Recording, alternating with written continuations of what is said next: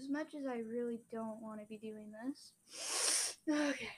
I really don't want to be doing this right now, but I am doing it because I have nothing else to do and I am bored and I do not want to waste 9 hours today on TikTok. Let's talk about physical appearance, shall we? Do what makes you happy, okay? Do whatever the beep you want.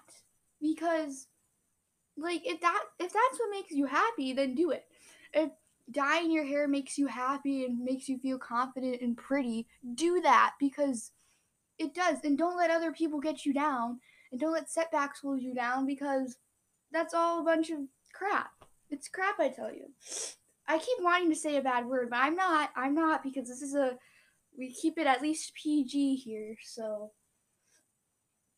But I'm just saying to everybody, do what makes you feel happy. Don't let physical appearance change the way you look at somebody or the way you may want to talk to someone or the way you think of somebody, because it doesn't matter what you look like on the outside. It matters on what you look like on the inside and what you are in the inside.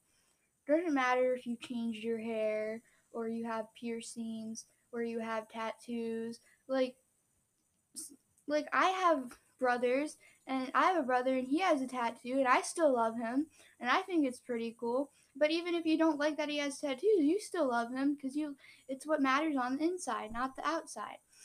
And yeah, that's basically my talk for today about physical appearance. I don't really have that much to talk about. It's just been on my mind. And you should support about. And if someone got their cartilage and their belly button appears, even if you don't like it, you still have to support them. You still have to be happy for them because that's what makes them feel happy. Sure, being honest helps. Lying, just never lie, okay? Don't lie about stuff. But when it comes to someone's about physical appearance, maybe you don't want to do that because think about how others could feel from that, you know? And it hurts, honestly. It does. It hurts a lot getting called that, especially when you don't have that many supporters. And yeah, that's all I gotta say. Is just do what makes you feel happy, and don't care. And don't let setbacks get you down. That's all I've got to say. Okay, bye bye.